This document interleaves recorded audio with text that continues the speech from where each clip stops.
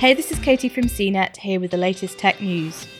Months into the pandemic, Amazon continues to struggle with plenty of problems, such as out-of-stock sanitizing wipes, price gouging, shipping delays, and disrupted supply chains. Expecting challenges to continue through this unprecedented year, the e-commerce giant revealed new plans on Monday to prepare its huge logistics network for its first holiday season during a year of coronavirus.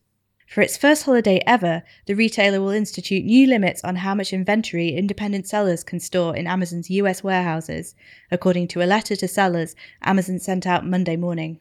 The intent is to prevent large incoming shipments of products that aren't big sellers during Christmas, say Easter bunnies or 4th of July baby onesies, that end up gobbling up a lot of storage space. That way, hopefully, there will be enough storage for every seller and Amazon will be able to provide more selection for customers. Amazon said this change, which is effective immediately, shouldn't have any impact on customers being able to purchase top-selling products like the Nintendo Switch and Roku-powered TVs. Sellers will be able to store over 3 months of inventory for their items, with limits set on a product-by-product basis, and can replenish this inventory as items go out the door. Amazon says sellers tend to store only about 1.5 months' worth of products with the e-commerce giant.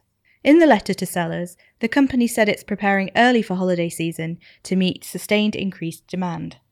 The new storage limits come after Amazon's logistics network was thrown into chaos as the coronavirus stormed across the US in March and April. Many essential products like toilet paper and hand sanitizer went out of stock, and shipments were delayed for weeks. To get a handle on a spike in orders as millions of customers avoided going to stores, the company temporarily restricted deliveries of non-essential items coming into warehouses and slowed down shipments of those same items by up to a month. Amazon has since inched its way back to normal operations, but, like every other retailer, continues to face difficulties. So Amazon is planning ahead to try to avoid more issues during the critical holiday season and help it get all its deliveries out, even during the ongoing pandemic. For more of the latest tech news, visit cnet.com.